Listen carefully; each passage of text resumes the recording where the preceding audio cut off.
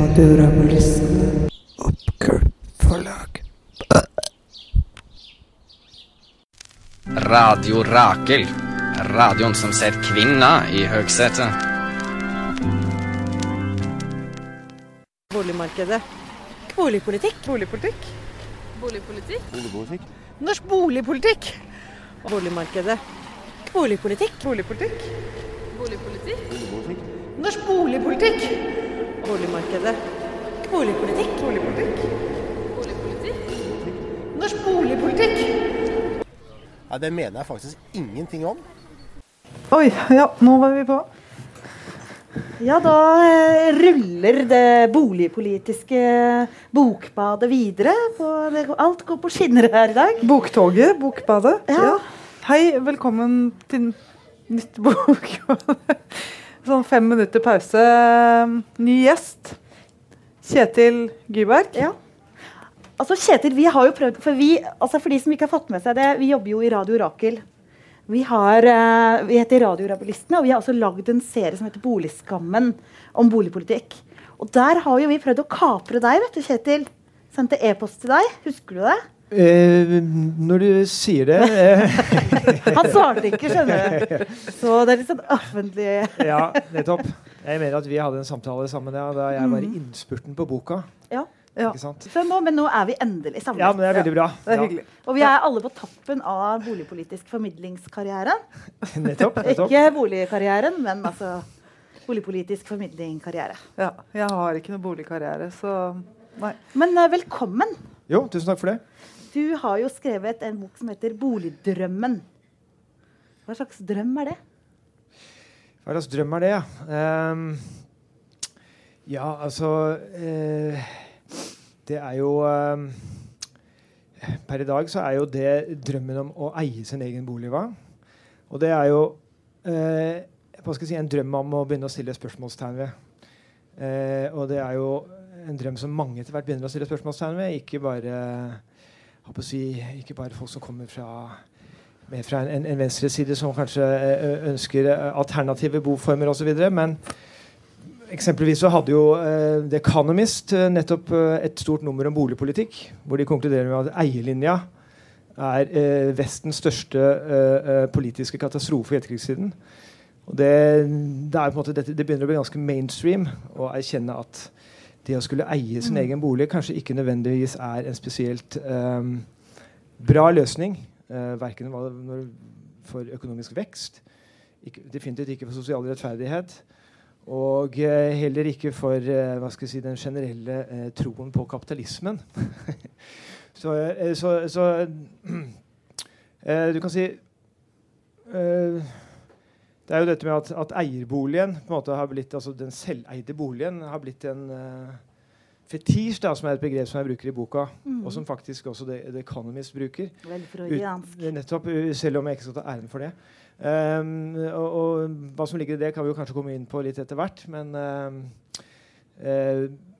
du kan si, ikke sant, altså det som jo, det er jo på en måte en ideologi dette her da, som har vært fremmet både av høyre-venstresiden, ikke sant, i lang tid i Norge, og ideen er jo på en måte, som vi kaller det en fetisj, så betyr det at på en måte, det å eie sin egen bolig, det er blitt et sånn magisk objekt da. Ja. Som både på den ene siden gjør deg til en fullverdig samfunnsborger, og det er på en måte et hovedpoeng for høyresiden, ikke sant? At du er ikke nærmest et fullverdig medlem av samfunnet, med mindre du eier selv. Det er en veldig sånn moralsk tyngde rundt det. Og så er det jo mer sånn fra gammelt Arbeiderparti-hold, ikke sant? At det å eie sin egen bolig betyr at man får en spredning når det gjelder boligkapital og så videre. Som er den mer sånn, ja, det er viktig at man er med på den verdiskapningen som skjer da. Så de to bitene satt sammen er jo blitt denne fetisjen da, som egentlig betyr at den selveide boligen både er det som gjør det til et fullverdig medlem av samfunnet, pluss at det er et spekulasjonsobjekt som du bør ha en del av for å være med på verdistigningen i samfunnet. Men for de som ikke har lest denne snertende lille boka her, så kan man bare spørre, for du også har et litt fascinerende grep. Du begynner i et boligkompleks på Lambertseter. Kan du gjøre, for de som ikke har lest boka di, kan hende det noen her som ikke har lest boka, kan du gjøre en litt sånn kjapp recap? Hva handler det om, bortsett fra fetisjen? Hva handler det om, bortsett fra fetisjen? Og hvorfor har du valgt akkurat de byene? Hvorfor begynner du på Lambertseter? Hva skjer hvorfor begynner jeg på Lambertseter? Nettopp. Jo, jeg vokste jo da opp på Lambertseter, og det jo den første drabantbyen som ble bygget opp i etterkrigstiden, på en måte, som jo viser hvor potent den boligpolitikken som vi hadde i etterkrigsårene var. Gjennom at vi da hadde boligbyggelag, ikke sant, særlig Obos da, som bygde stort på Lambertseter. Som da fikk tomter fra kommunen, først leaset dem, siden eide dem, fikk støtte fra Husbanken til å bygge, og man hadde da denne regulerte boligsektoren hvor folk kunne kjøpe seg inn en andel i en leilighet, ikke sant? Hvor det var en lav terskel for å komme inn for å få tilgang på en slik bolig. Og du kan si at personlig så jeg jo kanskje den siste generasjonen da, som har en erfaringsmessig tå, om du vil, inn i hva det vil si å liksom bo i et regulert boligmarked. Jeg flyttet inn der sammen med min alenemor i en leilighet på Lambertseter i 79. Og i 82 så ble avviklet man på en måte regulerte boligsektoren. Og da var du 7 år. Ja, nettopp. Og så en slags jeg har noen erfaringselementer av at ting kunne vært annerledes. Altså ting har vært annerledes, og de kan på nytt bli annerledes. Og det var på en måte utgangspunktet. Altså, jeg vokste opp i den sosialdemokratiske byen, da, som jo Lambertseter var en betydelig del av. Og så spørsmålet, finnes den sosialdemokratiske byen fremdeles der ute? Og det på en måte utgangspunktet for min reise, da. Å finne byer, steder i byer, hvor det finnes regulerte boligmarkeder som fungerer. Og det var utgangspunktet da for den researchen som jeg gjorde, og som hvor jeg falt ned da på... Jeg falt ned på London, ikke fordi det et spesielt godt eksempel egentlig, men det et mer som et skrekkeksempel, som det greit å ha med seg i en norsk kontekst. Men derimot København, Wien, Zürich, det 3 byer som veldig interessante når det gjelder å se på hvordan en ikke-kommersiell boligsektor, regulert ikke-kommersiell boligsektor fungerer. Ja, du står jo der da på Lambertseter, skuer bakover historien på din egen barndom. Og så skuer du utover Oslo, du gjør en slags diagnostisering av den norske boligpolitikken. Så det liksom sånn Espen Askeladden, du bare tar skjeppa på ryggen, ut i verden, ut i Europa, kan jeg kanskje si. Og stikker til London. Stedene. Ja. Hvilke liksom, hva det du ser etter, liksom? Hvilke liksom, briller det du tar på deg når du tar på den turen? Nei, altså målet jo nettopp å egentlig finne formelen for hvordan man får til en vellykket boligpolitikk som inkluderer de som i dag ikke har tilgang til en trygg og god bolig. Og bare for å ikke sant, altså, hvem det? Ikke sant? Altså, det mye snakk for tiden om ikke sant, sykepleierindeksen som definerer hvor stor andel en sykepleier med en årslønn på 540 000 kan kjøpe i en by som Oslo. Vi snakker om rundt 2% av boligene for øyeblikket. Men vi må ikke glemme at en sykepleier tjener ganske godt sammenlignet med mange andre, ikke sant? Altså, mange som jobber for eksempel innenfor butikk i Oslo, de tjener 400 000 liksom maks egentlig innenfor med maks ansiennitet og så videre. Og det veldig interessante tall som viser liksom, altså, tall fra Norges Bank som viser at hvis du ser på kjøpekraften for de som nederst i lønnssystemet, så det altså noe sånn som altså den nederste fjerdedelen da, de har egentlig nærmest null, altså av husholdningene i hele Oslo, en fjerdedel av husholdningene har nærmest null kjøpekraft i dagens marked. Altså hvis du ikke tar med kapital, men bare ser på lønna deres. Og du kommer nesten, altså, selv om du går opp til nesten en tredjedel, at du må opp til over en tredjedel av Oslos husholdninger før den kjøpekraften egentlig går noe særlig opp. Så sagt med andre ord, hvis man ser kun på lønn, så ville faktisk nærmere en tredjedel av husholdningene i Oslo ha problemer med å kjøpe. Ja. Men så det selvfølgelig dette med at mange har jo tilgang på kapital fra foreldre og så videre og så videre.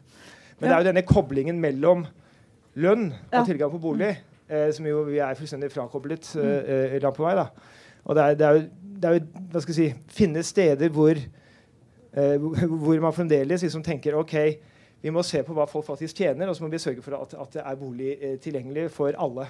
Alle innenfor lønnssystemet. Og det på en måte formelen for det på jakt etter.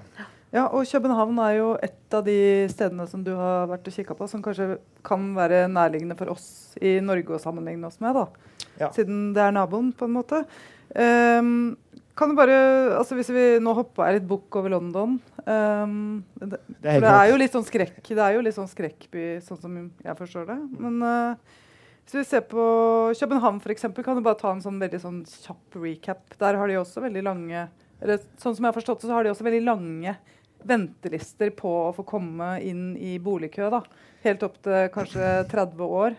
Men har det skjedd noe der? Altså de har vel vedtatt en planlov, for eksempel.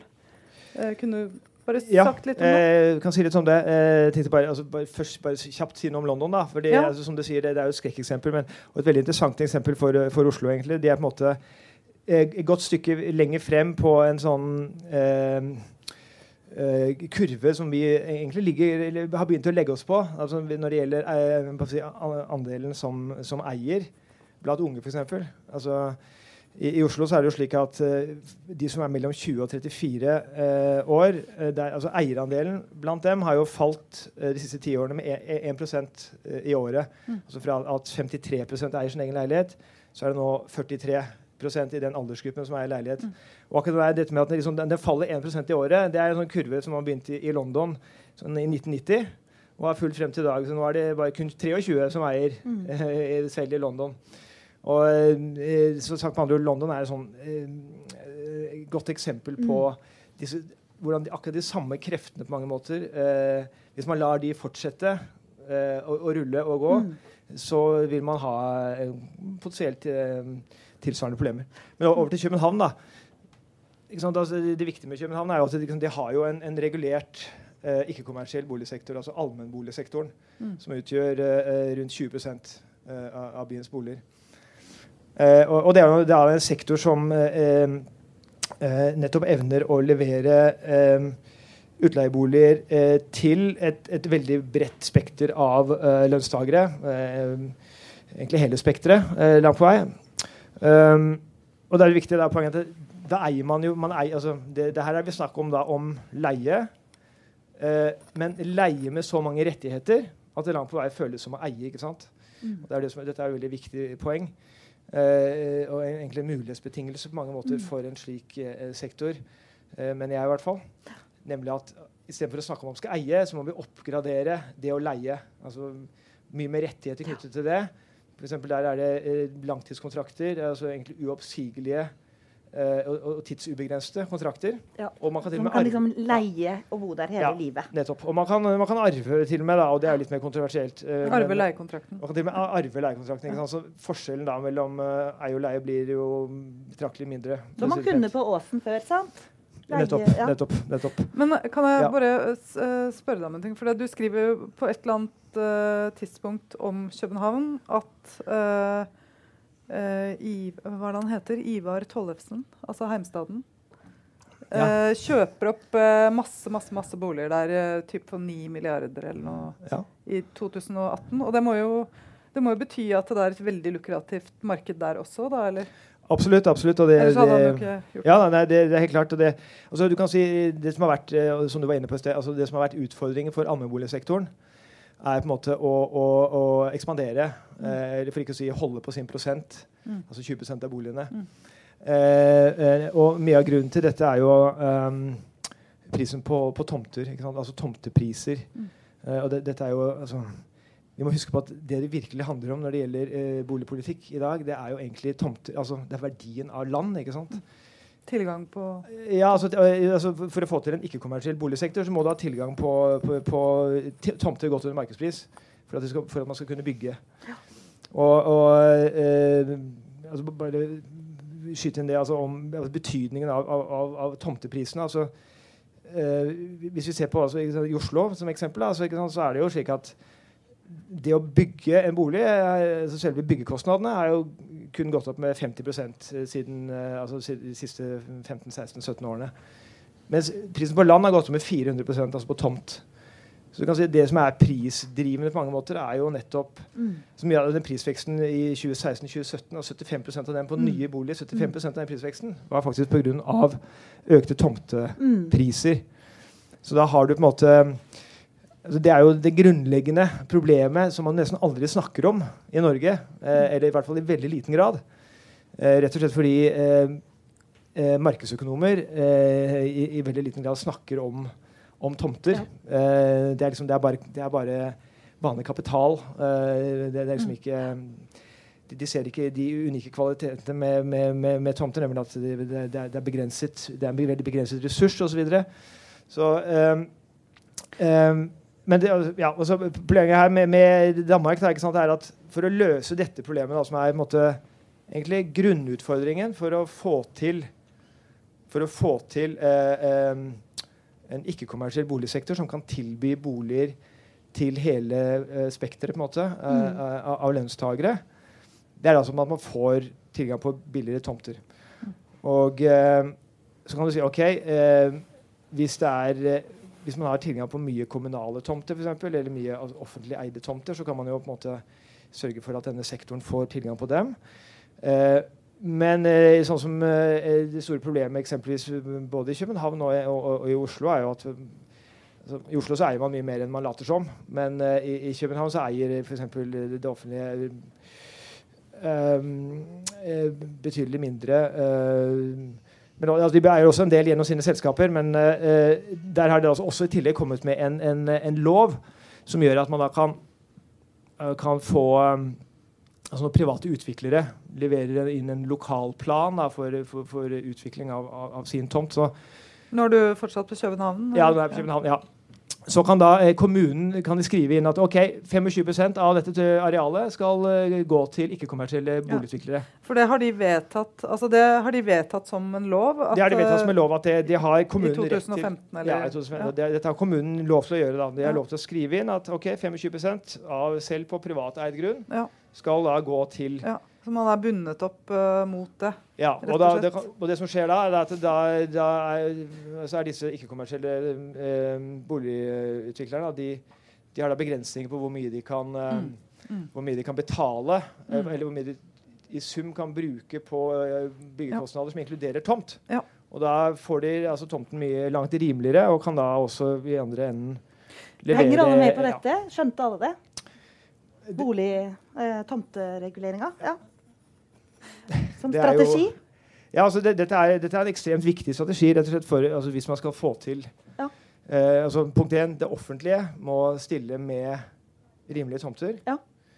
Og så skal man få til en betydelig sektor, la oss si 10% av boligmassen i Oslo, så må man også ha en slik planlovendring som gjør at man også kan ta en god del av rett og slett de tomteverdiene som ligger også i private grunn, og få de kanalisert inn i en ikke-kommersiell boligsektor. Og det jo så vidt jeg har forstått også egentlig ganske interessant, fordi mange tenker jo hele tiden at det går ikke an å ordne boligpolitikken egentlig på kommunalt nivå. Men det jo nettopp gjennom ulike former for tomtereguleringer kan jo kommunen gå inn og gjøre den type ting. Ja, der har jo kommunen, altså per i dag... altså, de har jo ikke den muligheten i dag. De har mer muligheten til å bestemme leilighetstypologier og altså, hva slags type leiligheter og så videre. Og en del andre ting. Men jeg tror det vesentlige skillet vil det være hvis man kan si altså, og så det vært snakk om at man skal kunne bestemme disposisjonsform, altså hvor stor andel som skal være utleie, og hvor stor det skal være til eie. Ja. Men det vesentlige skiftet ville vært hvis man kunne sagt ok, en så stor andel skal gå til ikke-kommersielle aktører, som igjen regulert, slik at de... Ja, for det skrev vel du om i Klassekampen i går, gjorde du ikke det? Ja, det stemmer. Man må pushe litt på det.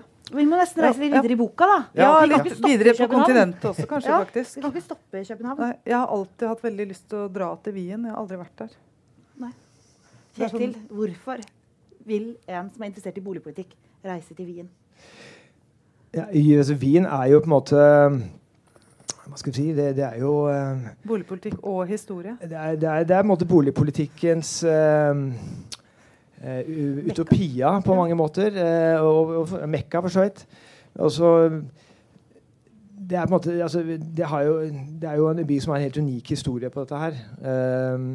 Helt fra mellomkrigstiden, hvor de hadde et stort kommunalt byggeprosjekt, hvor man beskattet de med store inntekter, eller store eiendommer, en veldig sånn tung eiendomsskatt, som de brukte på å bygge opp en fantastisk kommunalt eid boligsektor. Dette var før 34?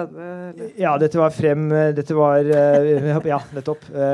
Perioden fra tidlig på 20-tallet, 1920-tallet, frem til fascistenes overtagelse da, i 34. Og du kan si arven fra... Altså, det var et fantastisk boligprosjekt hvor de bygget massivt. De bygget bolig for 200 000 arbeidere som tidligere hadde bodd i elendige brakker utenfor byen. Så det et veldig sånn, fantastisk historisk eksempel på hvordan man gjennom boligpolitikk kan integrere de som i den gang et rent leiemarked da, faller igjennom. Slik at det på en måte, det et prakteksempel da, på rett og slett på egentlig hva sosialdemokrati betyr da, i boligpolitisk forstand. Altså at de som faller utenfor integreres i boligsektoren, får tilgang på gode, trygge, sikre boliger. Og det sånn sett et veldig inspirerende sted da. Ja, i hvert fall hva sosialdemokratiet kan bety. Ja, hva det kan bety. Jeg synes det så...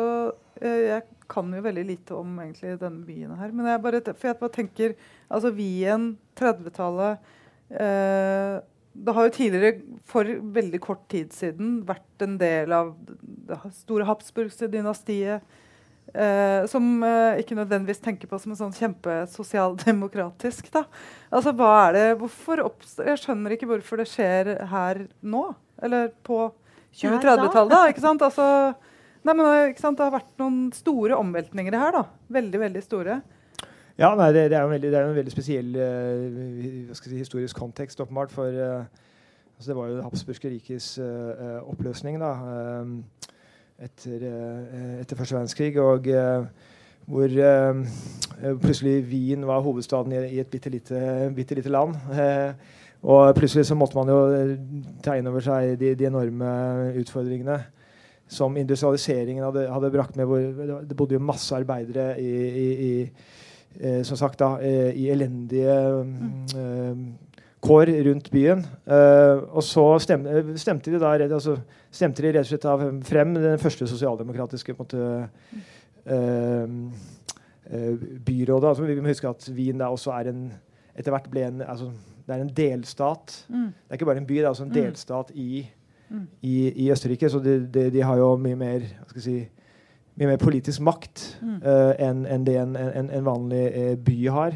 For Østerrike som helhet vel ikke sånn, det vel ikke sånn veldig sosialdemokratisk anlagt? Ja, altså, du har jo en veldig klar motsetning der mellom de mer sånn alpine områdene og det røde Wien da. Ja. Og det interessante jo sånn, Wien jo, som sier, det en øy, for så vidt.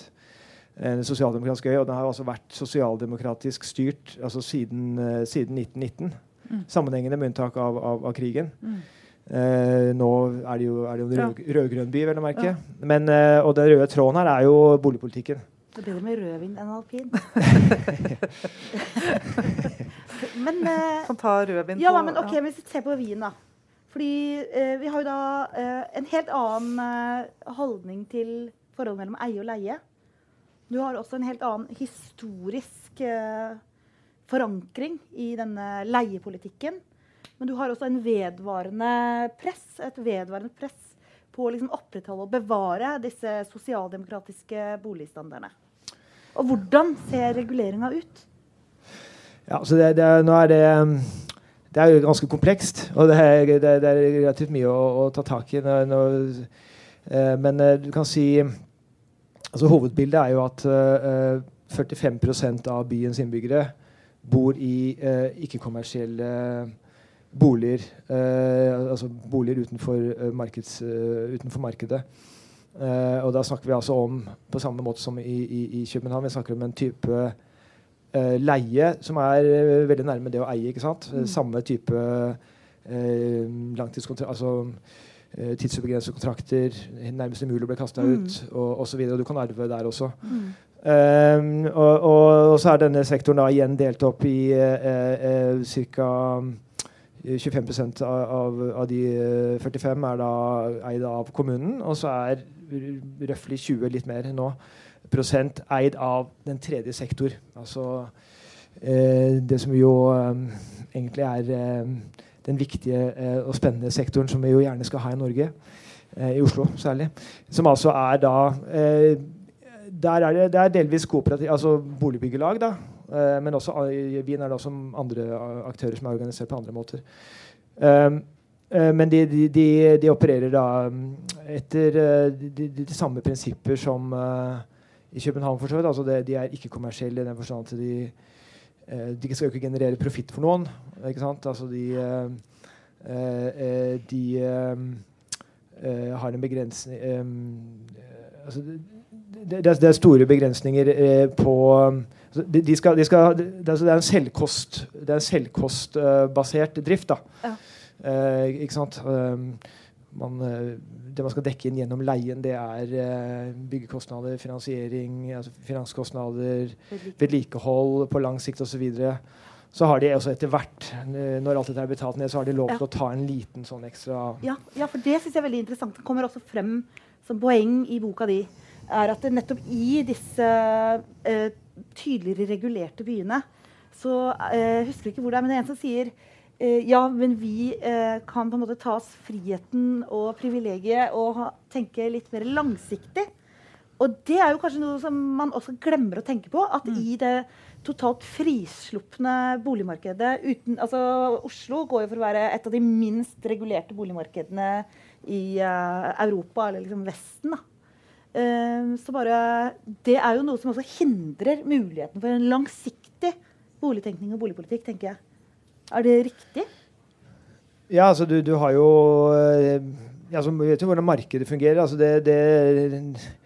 det bygger jo når prisene går oppover, og så slutter de å bygge når prisene går nedover. Altså den kurven ser jo ut som en slange. Og det klart, man har jo mye større forutsetninger for å tenke langsiktig altså, i en by som Wien, hvor jo bykommunen da eier mye tomt, så har jo de en helt annen mulighet til på en måte, altså planlegge rett og slett hvor mye som bygges mer sånn uavhengig av denne slangen da. Ja. Boligslangen. Ja, ikke sant? Og det jo det tas jo helt til det ekstreme, for eksempel et helt annet sted, som ikke jeg skriver om, men en by som Singapore, hvor bystaten eier all grunn. Ja. Og det jo egentlig faktisk den mest effektive boligplanleggingen du kan forestille deg. Det står stadig noen av det. Ja, ikke sant? Så det noe med du kan helt åpenbart ha en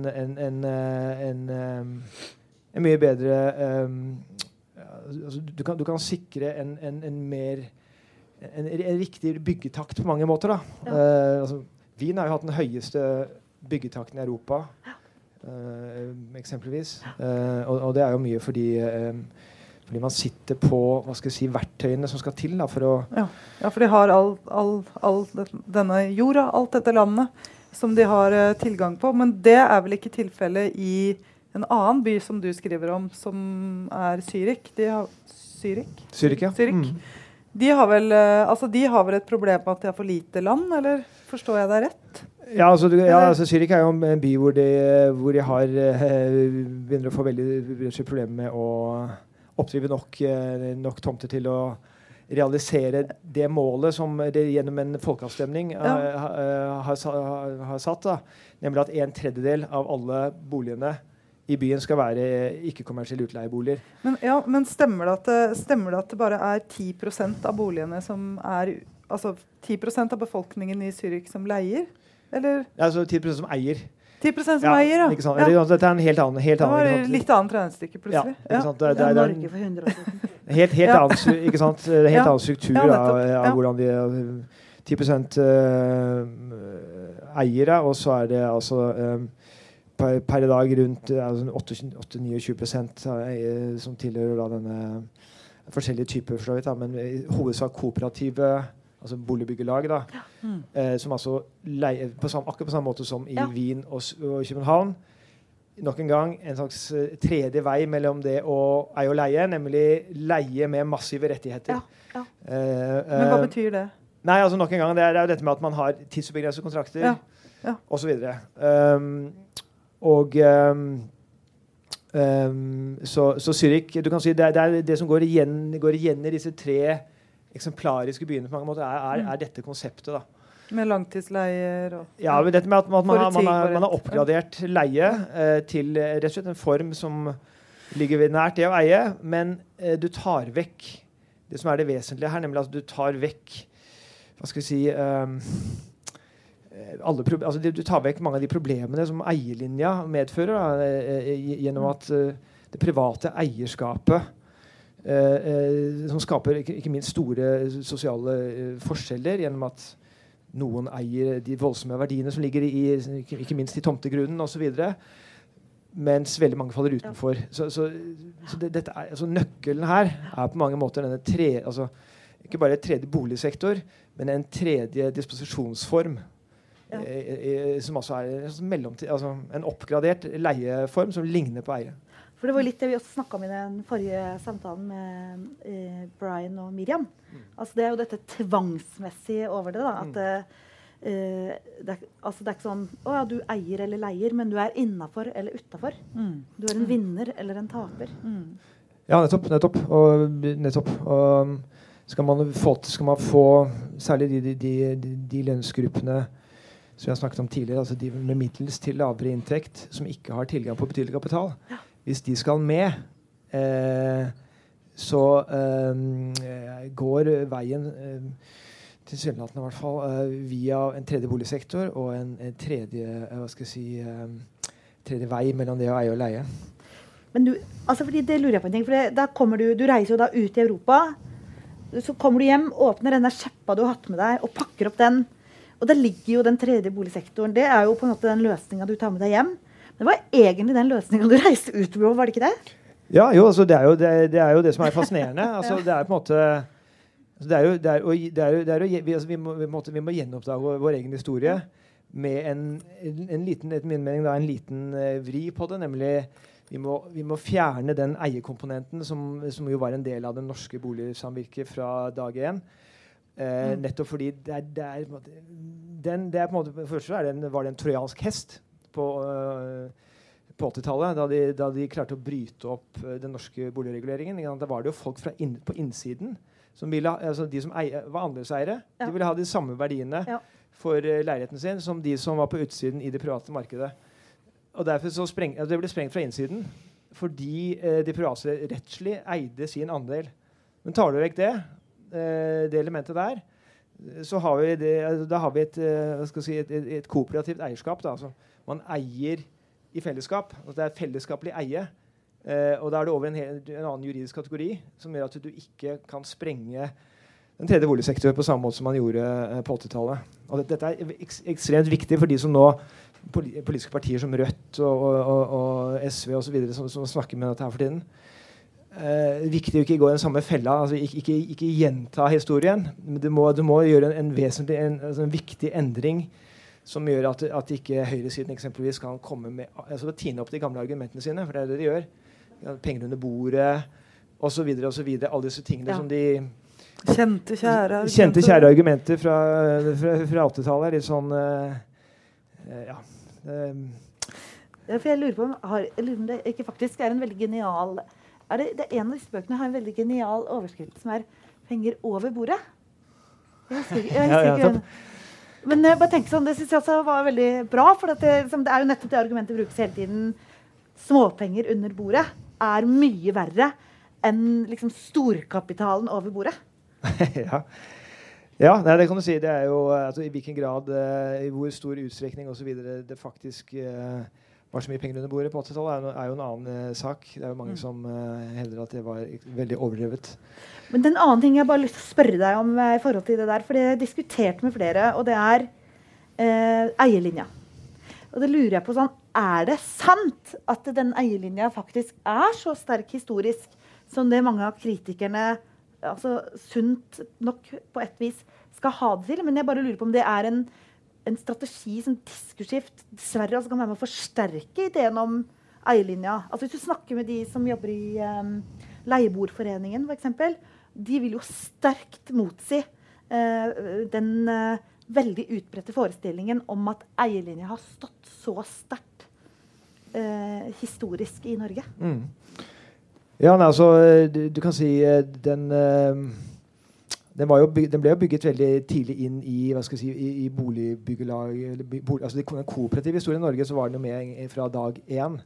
Jo, men poenget til leieboerforeningen jo at de sier at folk oppfatter seg ikke som eiere. Nei, altså det lå på en måte innbakt i modellen, men at folk kommer liksom fortsatt i dag, så kommer folk og skal levere tilbake nøkkelen til mora si når hun dødd. Nettopp. Så de sier sånn der, nå mora mi dødd, nå det noen andre sin tur til å ta over. Ja, men dere eier jo. Ja. Men ikke sant, fordi altså, hele poenget, altså, i praksis, så altså, hva egentlig forskjellen mellom det å eie med store begrensninger og det å leie med store rettigheter?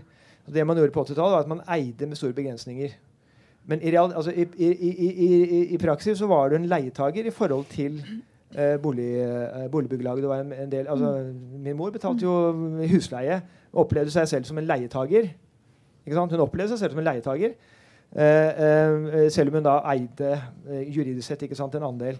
Så du kan si i praksis så jo dette jeg vil si at det å liksom gå fra altså som sagt det å eie med store begrensninger til det å leie med store rettigheter det egentlig en veldig liten overgang. Altså i praksis det omtrent det samme. Men du har tatt ut det virkelig viktige, nemlig du kan ikke sprenge det fra innsiden juridisk. Og det noe med skal man starte opp i en ny tredje boligsektor så må man på en måte sikre den best mulig mot at den kan dekonstrueres, tas fra hverandre igjen senere. Men du bruker jo mora di også som veldig sånn skjønt eksempel, synes jeg, på slutten. Altså, hun jo med på begynnelsen og slutten også. For du bruker henne som eksempel på den investeringen hun har gjort, som en viss andel av hennes årslønn på det tidspunktet hun får den leiligheten på Lambertseter. Og så den gevinsten som på en måte skjer etter hvert som boligpolitikken endrer seg. Men hvordan skal man klare å innføre, hvordan skal vi få til å spre en sånn idé om den tredje sektor når det sitter så jævlig mange boomers med så helvetes jævla gevinster og så de bare drypper nedover til avkommene sine. Altså dette liksom nå jo en ganske sterkt økende andel langtidsøkende leiene i Oslo, så det jo klart at det sånn truer med litt sånn bompengeparti og sånn, selvfølgelig. Men hvordan skal vi liksom få noen andre enn oss leiere til å være enige i dette? Ja, nei, altså det vil jo være interessant å se, altså, vi kan se på utviklingen for eksempel i en by som London, hvor flere og flere har måttet leie fordi de ikke kommer inn. Og der skifter jo også det politiske bildet seg, for da begynner man å stemme frem folk som vil satse mer på en ikke-kommersiell boligsektor eksempelvis, ikke sant? Og det jo ikke sant, altså, sånn sett kan du si at denne eierlinja som ikke minst er viktig for høyresiden og så videre, de graver på sikt sin egen grav da. Jo flere som vil altså, gitt at flere og flere tvinges over i og særlig unge i en ustabil leiesektor, så vil de jo stemme frem partier som vil stå for noe annet. Det jo ingen. Og det, altså, vi har jo, det jo gryende tendenser ikke sant, på at det skjer jo ting. Men det klart, altså, du kan bygge opp en tredje boligsektor parallelt. Du trenger ikke å avvikle fullstendig, hva skal jeg si, det vi snakker om kanskje realistisk sett kanskje få opp 10% av bolig, altså 10% ikke-kommersielle boliger i Oslo i løpet av en god stund da, med dagens byggetakt, men forhåpentligvis går den opp da etter hvert. Ja, for det var det jeg lurte litt på, fordi jeg skjønte jo, jeg leste på kildelista di, så at London kom vel med en sånn boligpolitisk rapport i fjor, og det må vel være et signal om at man i hvert fall tenker at det er et problem. Og Oslo kommune kommer med en nå i våres, men på en måte hvor realistisk er det? Altså hvor realistisk tenker du da at Oslo kommunes forslag til ny boligpolitikk er? Hvor mange boliger kan vi tenke oss? Hva må til? Hva er liksom framtidsutsiktene her, sånn som du ser dem for deg da? Nei, altså nå har jo Oslo kommune gitt signaler om at de har sagt løselig at de vil ha blant annet 10% ikke-kommersielle utleieboliger. Det har de jo i hvert fall har vært nevnt som et tall. Pluss at de vil ha det de kaller 10% boliger som eierbolig under markedspris. Vi har sett hvordan de nå har tenkt å få til det da. Men hvis vi konsentrerer oss om en ikke-kommersiell utleiesektor, så har de jo løst, de ser for seg på sikt 10%. Kan man få til det? Ja, det kan man nok hvis man hvis man tar de grepene som de grepene som vi har vært inne på når det gjelder en ny plan- og bygningslov som gjør at man altså kan ta 25% av privat grunn og få den viet til en slik sektor, pluss at det offentlige som jo tross alt eier, hvis du ser på det, hvis du tar med det Oslo kommune eier, hvis du tar med det staten, fylkeskommunen eier gjennom på Bane Nor eier masse i Oslo. Se på, hvis vi får se hva som skjer med Marienlyst. Herregud, det er jo jeg mener, ikke sant? Det er masse store tomter, Majorstuen-lokket i fremtiden, når det bygges, som eies av Sporberg. Bare ikke rør marka, altså. Ikke rør marka. Men jeg må si sånn, for jeg er kynisk menneskehater og skeptisk til alt. Sånn at jeg bare tenker sånn, den der trepartsplanen til byrådet i Oslo. 3 forslagene. Og så bare kjenner jeg på sånn, kom igjen, dere klarer ikke engang å fjerne gjengs leie. Fordi kommunal sektor blir jo hele tiden fremstilt som om det er sånn skikkelig liksom, ressurssvake, stakkarslige folk. Men det er jo folk som bare sliter med å komme seg inn på vanlig leiesektor. Jeg kjenner folk som på en måte bor her på Tøyen, har 5 barn, må bo på 3-årskontrakter, har ferdig utdanning som jobber liksom som miljøarbeider, får full lønn av Oslo kommune, og så må betale kanskje sånn 18 000 i husleie.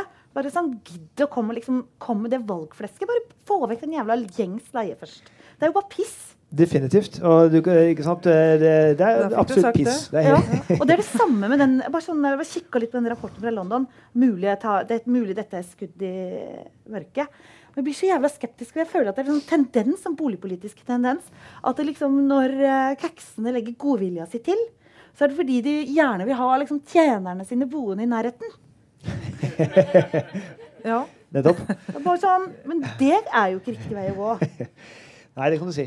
Nei, det som er et viktig poeng da, er nettopp at hvis du utformer en tredje boligsektor på riktig måte, så inkluderer den de kommunale boligene, altså det kommunale boligansvaret, om du vil. Det er viktig å se de to tingene sammen. Det er klart, du kan ikke, de kommunale boligene må åpenbart være ditto, ikke kommersielle. Og i alle disse byene, Wien, Zürich og København, så er jo disse tingene ett. Ikke sant? En andel av de ikke-kommersielle boligene er sosialboliger, som vi tenker på sosialboliger, ikke sant? Og de er da nettopp integrert i disse områdene på en måte som gjør at de utgjør tidvis fra 20-30% vanligvis. Slik at du kan si, apropos det som ble snakket om tidligere i dag, også dette med en spredning og så videre av sosialboliger større spredning av sosialboliger. Det er også nettopp en ting som en tredje boligsektor implisitt løser ved at en andel av tredje sektorboliger er sosialboliger. Og nok en gang, det er jo også for så vidt tilbake til til hvordan vi tenkte i etterkrigstiden da, altså, den oppgangen jeg vokste opp i på Lambertseter, da hadde jo kommunen tilvisningsrett på i gamle Obos, tilvisningsrett på en god del av leilighetene, og det var jo tilfellet i min oppgang, og ikke sant, det er en veldig verdifull, det er en ekstremt verdifull erfaring å vokse opp med mennesker med forskjellig med forskjellig sosial bakgrunn. Altså det er så åpenbart. Det er så grunnleggende for en sosialdemokratisk altså det er en sosialdemokratisk grunntanke som vi så til de grader på en måte har klart å kaste ut med ballvann, holdt jeg på å si. Og det er jo liksom, det er helt åpenbart at her er det her må vi gjenoppfinne oss selv på en litt ny måte. Ja, for det er jo veldig, altså den reisen du snakker om der, altså nå tenker jeg ikke på den gjennom Europa, men gjennom livet ditt. Og den boligpolitikken som har endret seg der, altså vi snakket jo om det på forrige bokbadet, men det har jo virkelig skjedd en overgang fra hvordan vi betrakter bolig i samfunnet som et liksom nødvendig velferdsgode, som noe Gerhardsen snakket om i 1. mai-talene sine, og folk var opptatt av at dette var nedfelt i menneskerettighetene. Så det å ha en bolig var et hjem, mens i dag er det et investeringsobjekt. Og, ja, i dag er det et magisk objekt. Ja, som, du er opptatt av magien der. Vi ser på det som det er noe magisk som både skal gjøre oss til fullverdige samfunnsborgere og spekulanter samtidig i en sånn herlig dobbeldans som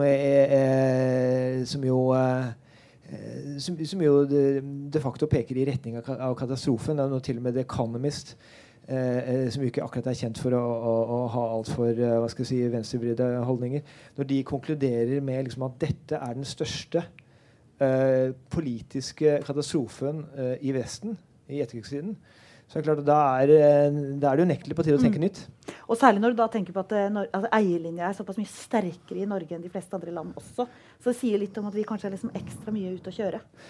Ja, ikke sant? Norge liker å tenke på seg selv som annerledes land og så videre, og det er klart men på dette punktet så ser vi jo nøyaktig de samme utviklingstrekkene hva gjelder, ikke sant? Økt sosiale forskjeller basert i boligformue og så videre. Og vi ser fremveksten av ikke minst gylne gettoer. Altså, Fjordbyen i Oslo, hva er det for noe liksom? Det er jo gated communities langt på vei. Er det noen menneskerett å bo i byen? Nei, jeg bare tuller. Ja, om det er en menneskerett? Nei, altså, jeg tenker at man bør ha en enkel, grunnleggende maksime. Det er at man bør utvikle en boligpolitikk som gjør at alle som jobber kan bo her. Og da sier jeg ikke absolutt alle, for det er klart det er en begrenset med plass og så videre, men alle yrkesgrupper må kunne ha en mulighet til å bo her, basert på sin inntekt alene. Ja. Og det er klart at det mener jeg må være... Er det en utopi? Ja. Nei. Altså en utopi i ordets faktisk betydning, altså er det et ikke-sted? Nei, for det stedet er Wien. Ikke sant? Altså der har man et system som gjør at alle inntektsgrupper at man har en boligpolitisk maskin som skaper boliger, trygge, gode boliger for alle inntektsgrupper. Ja. Så jeg tenker at det er en sånn grunnleggende premiss som man bare ganske enkelt må ligge til grunn for videre kamp.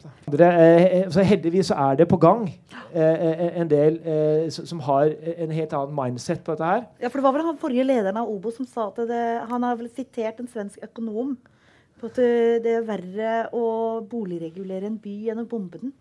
Ja. Hva heter han? Jeg husker ikke. Ja, nei, det er jo et interessant gåsetalt, det sier det meste. Men, ikke sant, altså, men de tre tingene da, ikke sant? Altså, vi må gjøre noe for å få til alle de tre tingene. Og da trenger vi egentlig kunne trenge en lov som regulerer, altså som skaper en ikke-kommersiell tredje sektor. Det er noe man bør pushe liksom, frem mot valget i 2021, at man har det i sitt manifest. Vi skal ha en lov, kan man se mot København, eller se mot Danmark og Østerrike. De har jo en lov som skaper en slik sektor. Og så må man gjøre noe med Husbanken. Den må på en måte igjen kunne begynne å subsidiere litt bredere enn det den gjør i dag.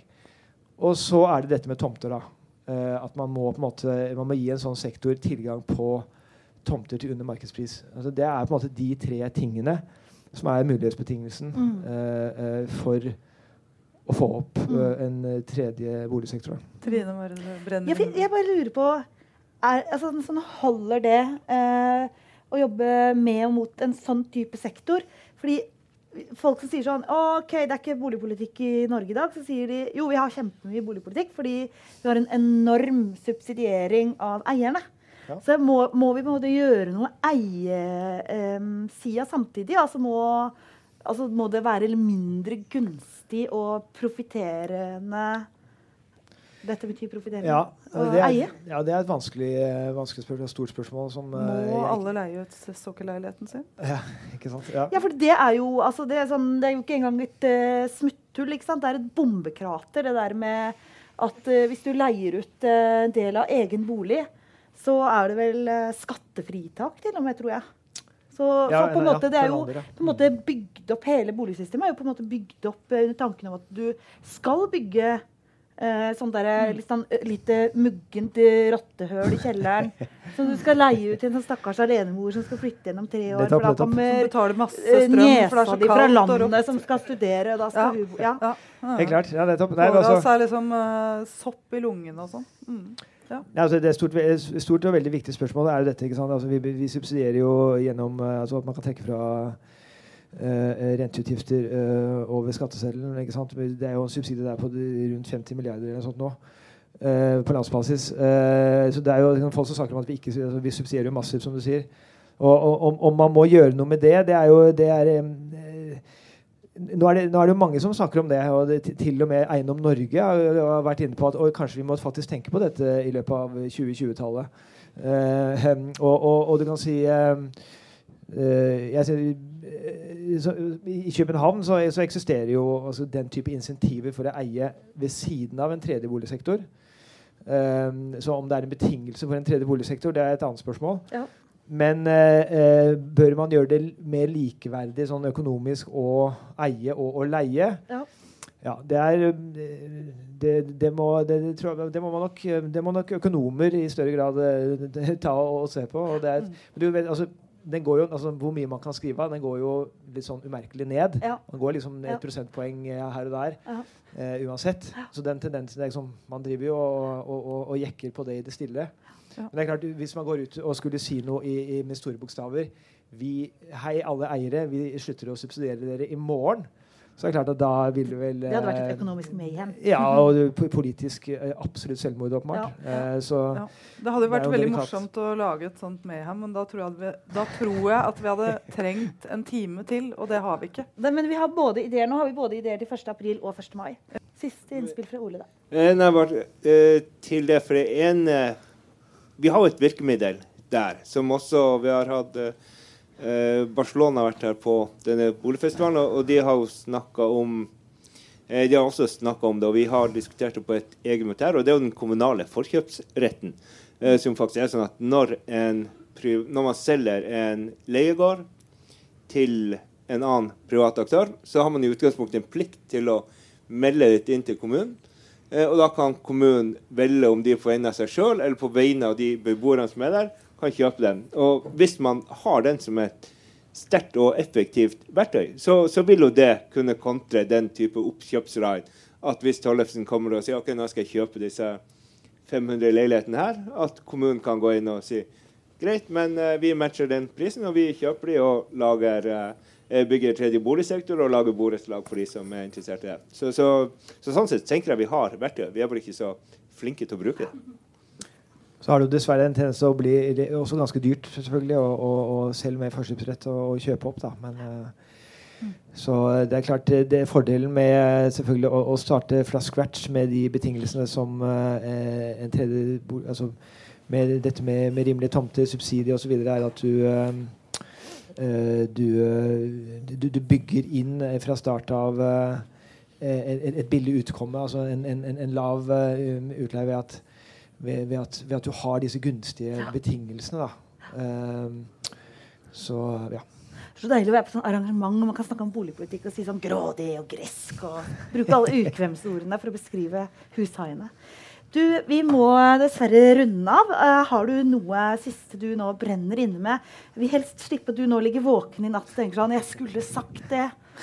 Hva er det du ikke vil ligge våken i natt og tenke at du skulle sagt? Sagt på en annen måte. Er det noe vi har glemt å spørre om?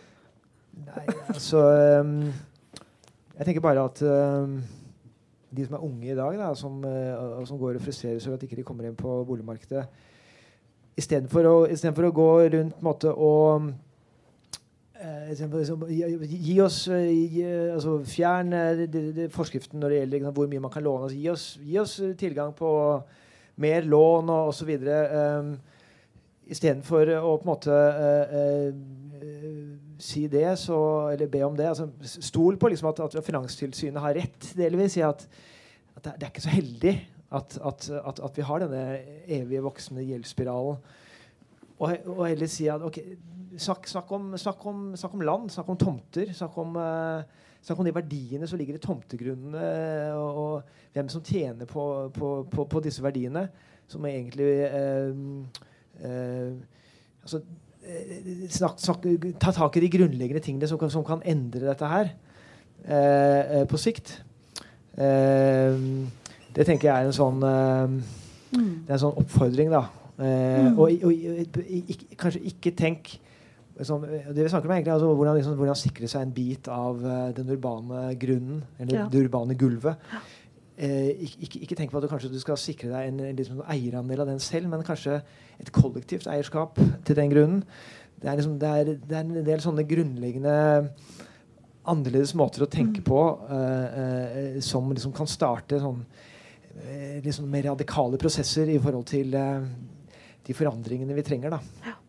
Så det kanskje en slags oppfordring selv om det dessverre kanskje ikke betyr at man vil på kort sikt løse unges boligutfordringer men på lang sikt Så det finnes et visst håp I helvete Ja, det viser jo I hvert fall du kan si det klart man kan med gitt de riktige betingelser så kan man få til en betydelig ikke-kommersiell boligsektor hvis den politiske viljen der og så klart så løser jo ikke det igjen heller problemene til absolutt alle men det vil I hvert fall skape en mer hva skal jeg si en mer en noe mer sosialt sett rettferdig by pluss at det vil også gavne byen rett og slett det klart man må jo skjønne at det er viktig for byøkonomien at sykkelpærer kan bo her det skjønner alle ikke bare for økonomien men for folks velferd det er viktig at folk som jobber I drifter andre servicenæringer I byen også har en mulighet til å bo nærme jobb altså alle disse tingene det betyr noe både økonomisk forstand eneste vi egentlig ikke trenger å ha bolig I byen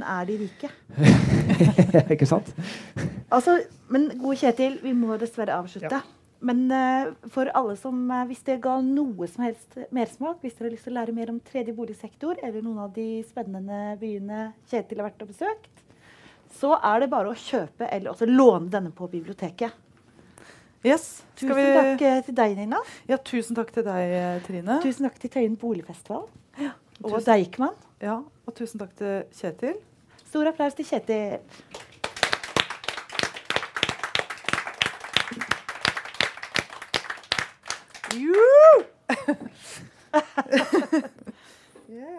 Tusen takk.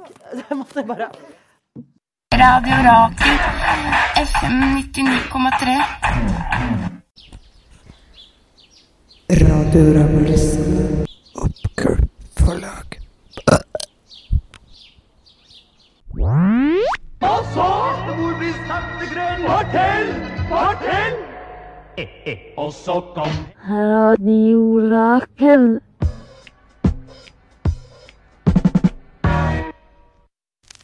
Radio Rakel. Radion som ser kvinna I høgsetet. Boligmarkedet. Boligpolitikk. Boligpolitikk. Boligpolitikk. Boligpolitikk. Norsk boligpolitikk. Boligmarkedet. Boligpolitikk. Boligpolitikk. Boligpolitikk. Boligpolitikk. Norsk boligpolitikk. Boligmarkedet. Boligpolitikk. Boligpolitikk. Boligpolitikk. Norsk boligpolitikk. Ja, det mener jeg faktisk ingenting om. Radio Rakel FM 99,3